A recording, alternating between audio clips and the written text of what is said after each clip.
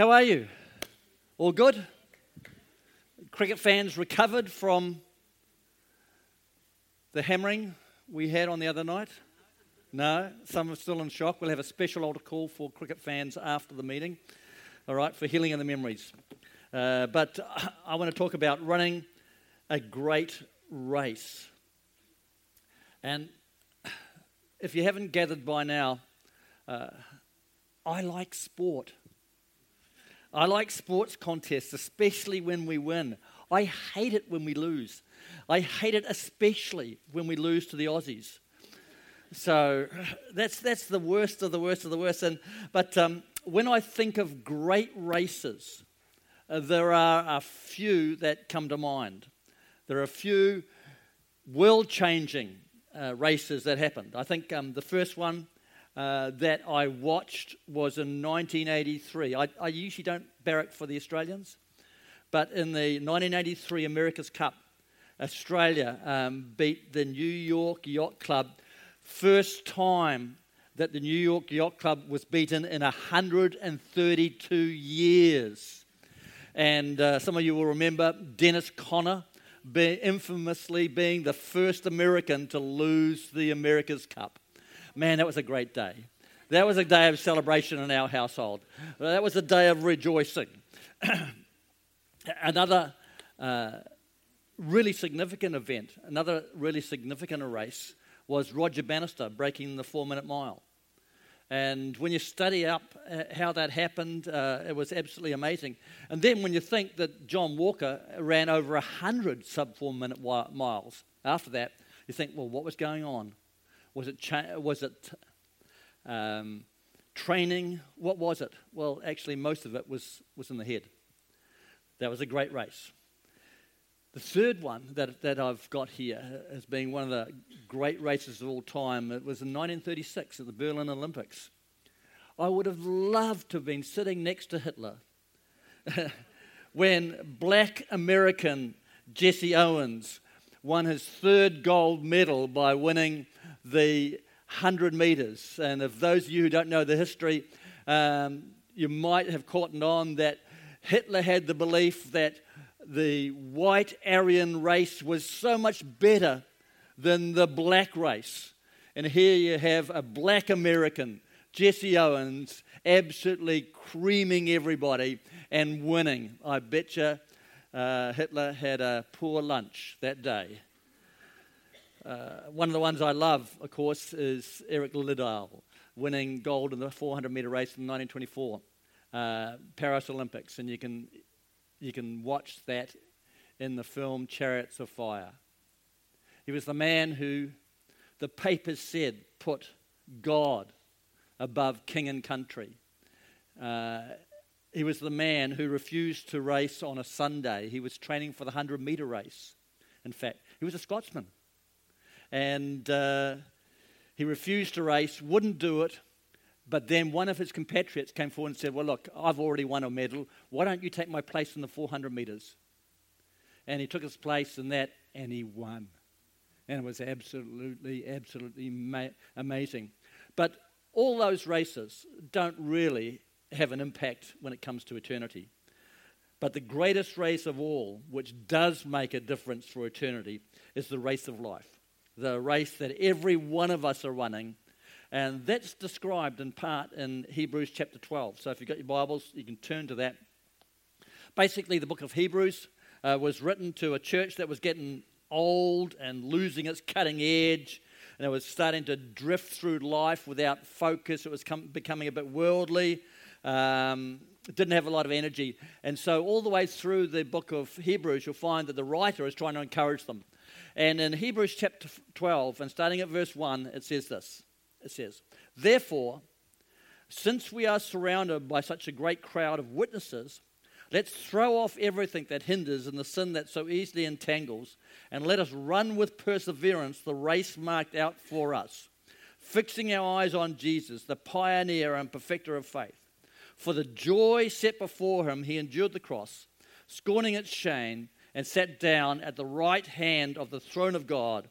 Consider him who endured such opposition from sinners, so that you will not grow weary and lose heart. So all the way through Hebrews, you find the writer is encouraging them to recapture their vision. So he says, endure, persevere, run, fight, be alert, strengthened, don't drift, don't neglect, don't be sluggish, don't take your eternal security for granted. So all through Hebrews, he's saying, don't drift, don't neglect, don't be sluggish, don't take your eternal security for granted, run the race set before you, don't stroll, don't meander, don't wander about aimlessly, run as in a race with a finish line and with everything hanging on. There is a race that's marked out for each and every one of us. It's the race that's going to require effort and discipline, yet it's a race that every one of us have been created to win. It's a race that is unique for each of us. And these verses that we've just read give us some great keys to help us run a great race in life. And firstly, they tell us to be encouraged because we are surrounded by a great cloud of witnesses. In Hebrews chapter 11, we have the Faith Hall of Fame. It's a list of men and women who kept the faith, accomplished the will of God in the face of difficulties and obstacles, and sometimes in the face of seemingly impossible circumstances. They trusted God. They did what God wanted them to do, and they finished their race, and they served God in their generation. And as we read their stories, the witness of those to us that went before us, there is incredible encouragement for us. These heroes of the faith were just ordinary men, and sometimes we lose sight of that. When we see the extraordinary deeds that they do, we forget that they were ordinary people, just like you and I.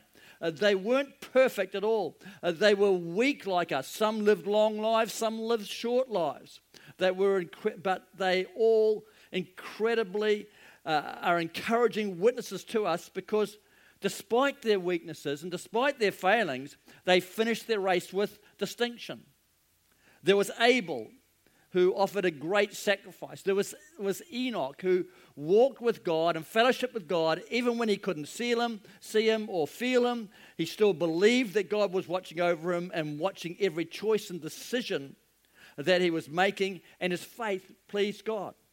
There was Noah, who believed God when God told him it was going to rain. And there was no such thing as rain at that stage. So how God got the concept of rain across to Noah, I'm not quite sure. But Noah worked for 100 years. Not a drop of rain, not a cloud in the sky. I mean, have any of you been told to do something because something else is going to happen? And you work and you work and you work and you work, and after a few weeks, you're beginning to wonder why you're doing what you're doing. And then after a few months, you think, this is all bad, this is all wrong. After a few years, you think, hey, I totally got this wrong. Imagine Noah, 100 years without a drop of rain, without a cloud in the sky. But he patiently obeyed and believed that what God told him would happen would eventually happen. That's amazing. That is absolutely, absolutely amazing. There's Abraham, the father of faith. And as amazing as he was, this guy let his wife be taken by a king and put in the king's harem because he told them that she was his sister. A half-truth, a lie to save his own skin. And he's the father of faith. Moses, as great as he was a murderer. I was going to say he was just like us. But I hope there aren't too many murderers here this morning. There was Jacob, the father of the tribes of Israel, he was a trickster. He basically stole his brother's birthright. These guys were anything but perfect. They were just like us. They had failings, they had weaknesses. And yet, all these heroes did extraordinary things for God. And their stories, their witness will encourage you if you take the time to read them and if you take the time to meditate on them. But not only is their life story a witness, but they are witnessing what we are doing. I remember growing up, and my love of sport came from my father. I'm so hard on the Aussies because my father was Australian. And so there's nothing a son likes better than beating his dad. There's nothing better. And so I got into sport, and Dad was he would encourage me in everything I did. I played soccer, and I was absolutely useless at soccer. Before I became a goalkeeper, I was just the worst person on the field. But Dad came along, and he encouraged me every week. When I started playing tennis, Mum would get up at 6 o'clock in the morning, and we would go to the Blockhouse Bay Tennis Club before school, and we'd have a game for an hour. Man, that's dedication. My parents so encouraged me when I was growing up. And every person needs somebody to encourage them. Amen? Every one of us need to have encouragement from someone. We are given this great cloud of witnesses to cheer us on, to encourage us. It's a bit like in the early 2000s, Penny and I each year would go across to Hillsong Conference. And I know a number of you still do that. Jeff, I know you go each year to Hillsong. And they hold a Hillsong Conference in the Acer Arena, or the Olympic Stadium as it's called. And that's a picture of it. And if you're there on the floor looking around, there is about 30,000 people there. And it is huge. If you're ever at the very, very top, in the clouds, as they call it, and you're sitting in the seats, as some of you would have done, and you lean over, I tell you, it's scary. But often Pete would get us seats right, the best seats in the house, right next to the stage. We would get ushered in and sit down and reserve seats, and while everyone else had to line up. And when you look up, though, and you see this amazing crowd all the way around, it was just absolutely incredible. That's what it's like for us now. If we were to look around in the eye of the Spirit, we'd see a huge cloud of witnesses all up there, cheering us on. And that's the picture I have of the saints who have run their race. David's up there saying, hey, you're facing some giants in your life? Don't give up. You can win with God's help and His Word. Noah's there saying, hey guys, be patient. Sometimes it takes a while for the will of God to come to pass in your life. Peter's saying, I see you've blown it. And you're feeling pretty bad about yourself right now. You've made some mistakes. Well, I've been there. I've done that. I denied Jesus 3 times. But look at me now. Just keep running your race.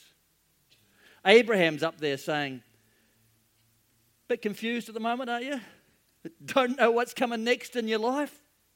Just walk in the light that God's given you, one step at a time, and He will direct your path. Just keep running.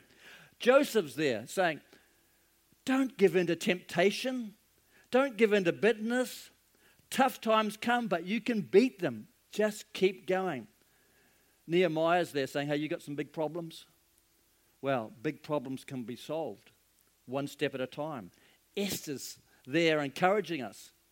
Hey, God has placed you where He needs you right now. for such a time as this.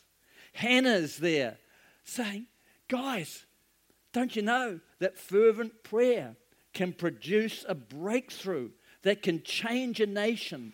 And each one of these are surrounding us, cheering and clapping as we run our race. I wonder, guys, why don't you just get the ladder and disconnect that, okay? And you older people, turn your hearing aids up, because you're not going to get the sound system on that side. And we're just going to keep on going, don't worry. It's a bit of a distraction, and it's amazing when God wants to move, how the enemy will try and get in and distract us. There are myriads of people in those stands that face the impossible and accomplish the unthinkable because they saw the invisible and believed in the intangible. And every one of them is cheering you on, saying, don't give up, don't give up, don't give up. You see, the race is a race that all Christians must run as we live for God and witness for Him. We do that publicly, we do that privately. Each of us have an individual role in God's plan. Hebrews 12 verse 1 says, let's run with perseverance the race marked out for us. Each of us have a marked out route to run, and we need to remain in our lane, in our area of grace. When you step outside your area of grace, you basically don't have grace for it. That's why, by the way, when you take on other people's offenses, when people are offended, God will give them grace for that. But when you take on other people's offenses, you don't have grace for that. It's like, that's why in the ministry, you find that pastors' kids often have a really difficult time because they see the offenses that come against their dad, and they don't have the grace to take those on, whereas the father does have the grace for it. Stay inside your bubble of grace. God gives each person a measure of grace, and so it's really important that you stay within that area. Stay within what God has asked you to do. In the Olympics, runners are disqualified if they run outside their lane. And my lane is different to your lane. We are all wired differently, and it'll take all of us running our different lanes to see the ultimate plans and purposes of God come to pass. None of us are here by accident. All of us have specific assignments that we will be held accountable for when we stand before God, and we need to run that race well. So don't do anything that will stop you or slow you down from running your race. So, okay, how do we run the race? How do we do it? Well, in this passage that we've read, it gives us three things that we should be doing. First of all, it says, throw off everything that hinders us, or as other versions say, lay aside every weight. And on the screen behind me, you'll see a sprinter training with weights. So they pile big, heavy weights on behind him to slow him down to develop muscle, so that when they take the weights off, he will explode out of that situation. Weights are different to sins. Weights are things that slow you down. Paul says in 1 Corinthians 6:12, all things are lawful, but not all things are profitable. The race of life is not run well by asking, what's wrong with this, or what's wrong with that, or is this a sin, or is that a sin? That sometimes is unhelpful. It's better run by asking, is this thing in the way of greater faith? Is this thing a weight? Is this thing going to stop me from having greater love? Is this thing going to help me have greater purity, greater courage, greater humility, greater patience, greater self-control? Not, is it a sin, but does it help me run? Is it in the way? Is it weighing me down?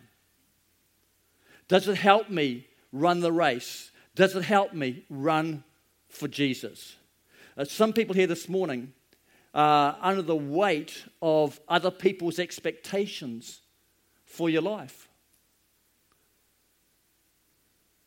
You're trying to please others. And it's a weight for you. And it's not something that God has called you to do. Just try to please Jesus. Put him first. Do what he wants of your life. And it will lift a weight from you. Some people are under the weight of a poor self-image. You believe what other people and other things have said about you. And as a result, you don't believe what Jesus has said about you. It's a weight.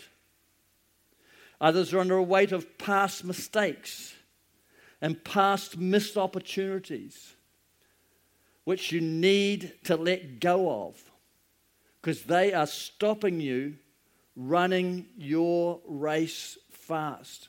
While you're always saying, if only, if only, if only, it's stopping you from taking hold of what God has for your life now.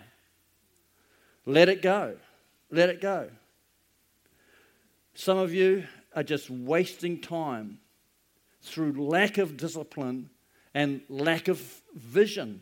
Ephesians 5:15 says, so be careful how you live, not as fools, but as those who are wise. Make the most of every opportunity for doing good in these evil days.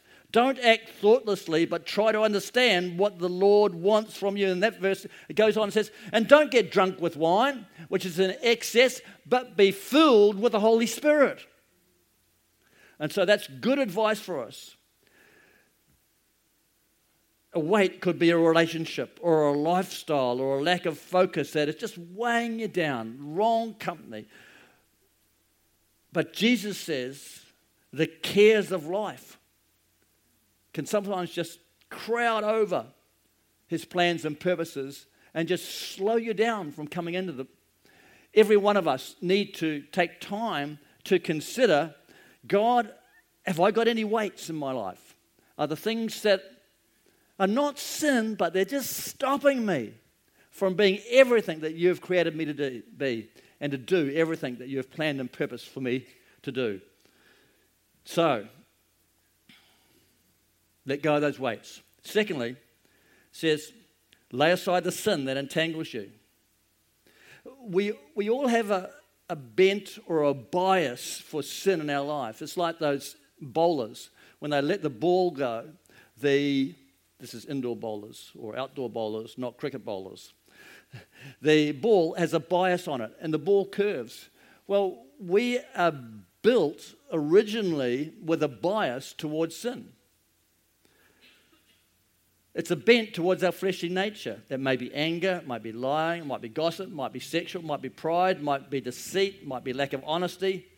Maybe it's a judgmental attitude. Whatever it is, it will entangle you.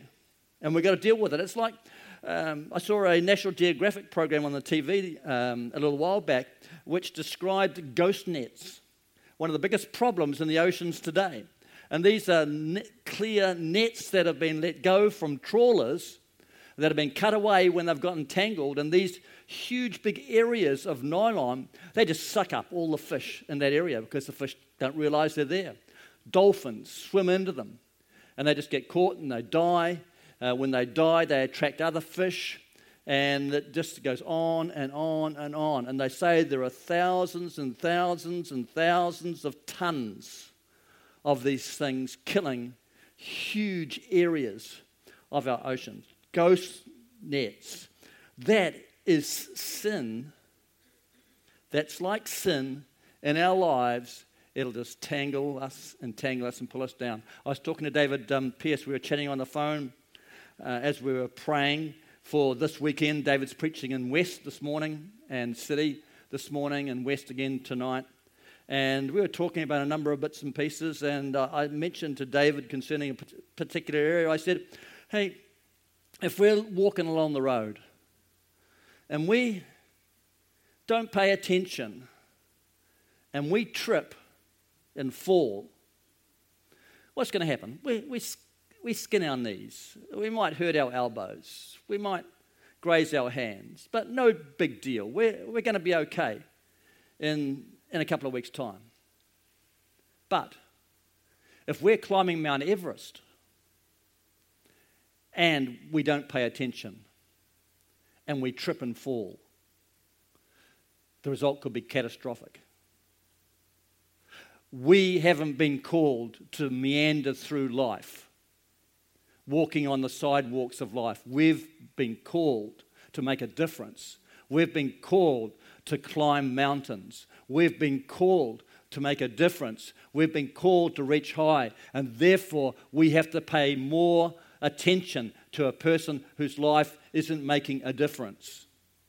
And sin will stop us. And David happened to say, he says, I know a couple of pastor friends of mine who had incredible anointing, moved powerfully in the Holy Spirit, got involved in wrong things, got involved in sin. He said after that, yes, they were restored to Jesus, but they never ever had the power and the anointing in their ministry that they had before their fall.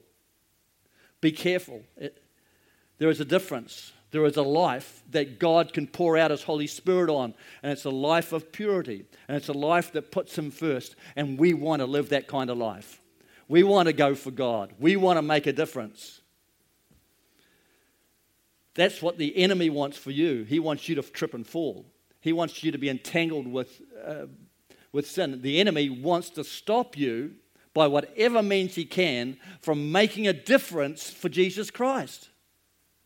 He doesn't want you fully functioning in the power of the Holy Spirit. He wants you living beneath what God created you for. So watch out for the enemy's schemes and traps and distractions. You know, Jesus said, when you pray, deliver me from evil. Or in other words, God, open my eyes so I can see the traps that the enemy puts out there for me so that I can bypass those traps. But Joseph is standing here with us saying, you can make it. You can lay that sin aside. You can overcome and break through this. You don't have to be bitter and unforgiving. Jesus is bigger than your sin, and He offers forgiveness to you. And that's why the third thing that we're told to do is to fix our eyes on Jesus. Our focus is so important in life. We get what we focus on. I've started playing golf again after a layoff, after surgery. And one of the things that has taught me so much is I get what I focus on. If I focus on the trees on the left-hand side, guess where my drive's going to go? If I focus on the out of bounds, guess where my drive's going to go? If I focus on the bunker right in front of me, guess where my ball's going to go? In the bunker. And any of you who have played golf will know what you focus on is where your ball's going to go. And that is so frustrating. But it's so true in life. What you focus on is where you're going to go. It's where you're going to end up. Hebrews 12 verse 2 said, let us fix our eyes on Jesus. Let's focus on Jesus, the author and perfecter of our faith, who, for the joy set before Him, endured the cross, scorning its shame, and sat down at the right hand of the throne of God. Consider Him who endured such opposition from sinful men, so that you will not grow weary and lose heart. You see, the biggest encourager is not just Abraham, Isaac, and Jacob, and Moses. It's Jesus. He's sitting at the right hand of God, and He's interceding for us, and He's wanting to encourage us by the power of the Holy Spirit. I mean, God made Him who had no sin to be sin for us, so that in Him we might become the righteousness of God. And I must admit, I don't understand exactly how that works, except I know that Jesus died for me so that my sin would be covered, so that I would be set free, and so that in God's eyes He would look at me and He would see the righteousness of Jesus instead of the rottenness of my sin. And God does that for each and every one of us. We have no way of really comprehending what that was really like for Jesus at Gethsemane. He said, I don't want to do this. But he did. He did it for us. Why did he endure the cross? Why did he endure the most painful form of death that they had at that stage? The Bible tells us for the joy that was set before him. And the joy that was set before Jesus wasn't the joy of sitting down at the right hand of God. He'd already been there. No, the joy that was set before Jesus was you and I. As he was enduring the pain of the cross, he looked down time's portals. And he saw you and I saved, redeemed, set free from sin, having a future in relationship with the Father. And he gave him the strength to endure the cross. There is a reward for finishing. His reward was seeing us. Our reward will be seeing him. This great cloud of witnesses that is cheering us on. Why are they so interested in our race? They've finished their race. Why would they be so concerned? Let's look at verse 39 of chapter 11. It says this: these were all commended for their faith, yet none of them received what was promised. God had planned something better for us, so that only together with us would they be made perfect. What does that mean? Other paraphrases say, they don't get their prize until we finish the race. You see, it's a relay race. It's a relay race that we're running, and the baton has been passed on to us, and that's why they're shouting, because we are running the same race that they did. They ran their lap, but the race isn't finished. The ultimate prize is seeing Jesus coming again, his enemies vanquished, and Jesus establishing his kingdom on earth. That isn't going to happen till we all finish our race. And I know there are a lot of different versions of end-time events. Some are pre-rapture, some are mid-rapture, some are post-rapture people. But the basic thing that everybody agrees about is Jesus is coming again. Amen? And when he ultimately comes, those that are with him are going to come down from heaven, and they're going to have their bodies restored, and he's going to set up his kingdom on earth.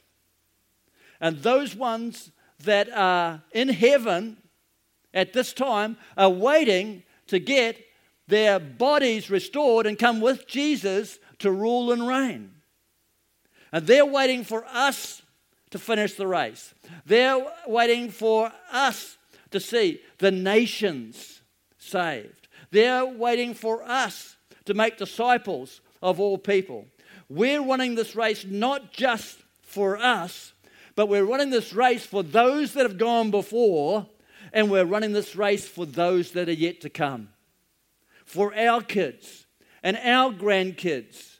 And I'm wanting to pass the baton on to my children and my grandchildren and see them come into the kingdom and see them become everything that they have been planned and purposed to become. It's just possible that our grandkids could be running the anchor leg of the race, the last leg. Don't get discouraged. Don't get cynical. Don't stop running. Jesus comes when the race is finished. The baton has been passed to you and I. Let's run with everything that we can and bring as many through with us. Amen? Amen. Amen. Let's have the musicians. I started by reminding us of Amazing Races. There's one more that I want to show you.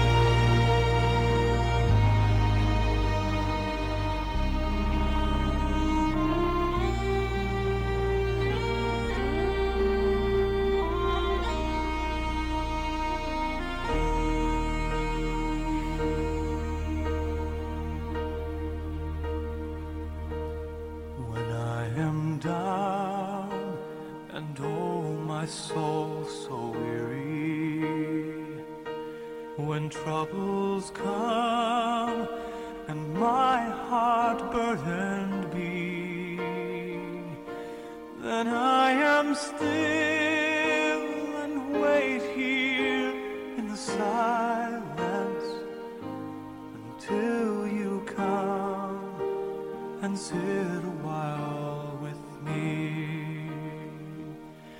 You raise me up so I can stand on mountains.